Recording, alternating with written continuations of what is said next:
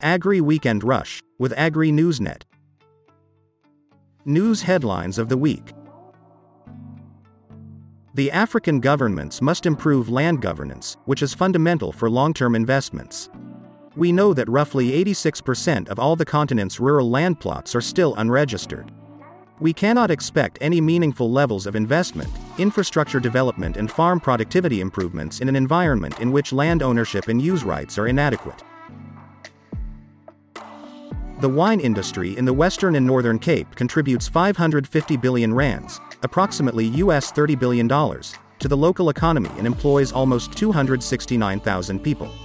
The annual harvest produces approximately 1.5 million tons of crushed grapes, producing 947 million liters of wine. Domestic sales record 430 million liters of wine. Export sales total 387.9 million liters. Nearly half of all the corn grown in the United States goes to producing ethanol. The industry can produce more than 17 billion gallons each year. Using biodiesel or renewable diesel in your farm machinery, that's a great way to start.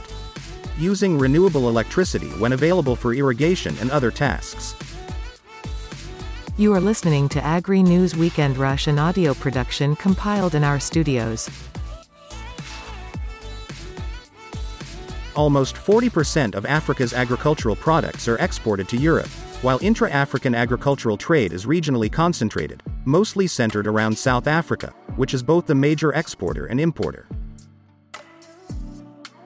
Infrastructure projects worth about 21.4 billion rands, mainly roads and housing developments, have been completed as part of the government's Infrastructure Investment Plan, IIP, that aims to lead economic growth and recovery.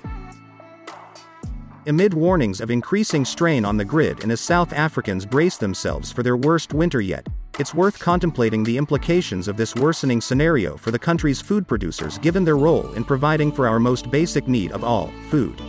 As banks now warn of the possibility of grid collapse and South Africans brace themselves for the worst winter yet, it's worth contemplating the implications of this worsening scenario for South Africa's food producers given their centrality to the most basic of needs for us all, food.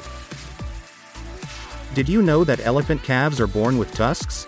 They are deciduous teeth, milk teeth, that grow to around 5 centimeters and then fall out when the elephant is about a year old, to be replaced by a permanent set. This adorable fact often goes unnoticed because they are small and difficult to see for the first few months.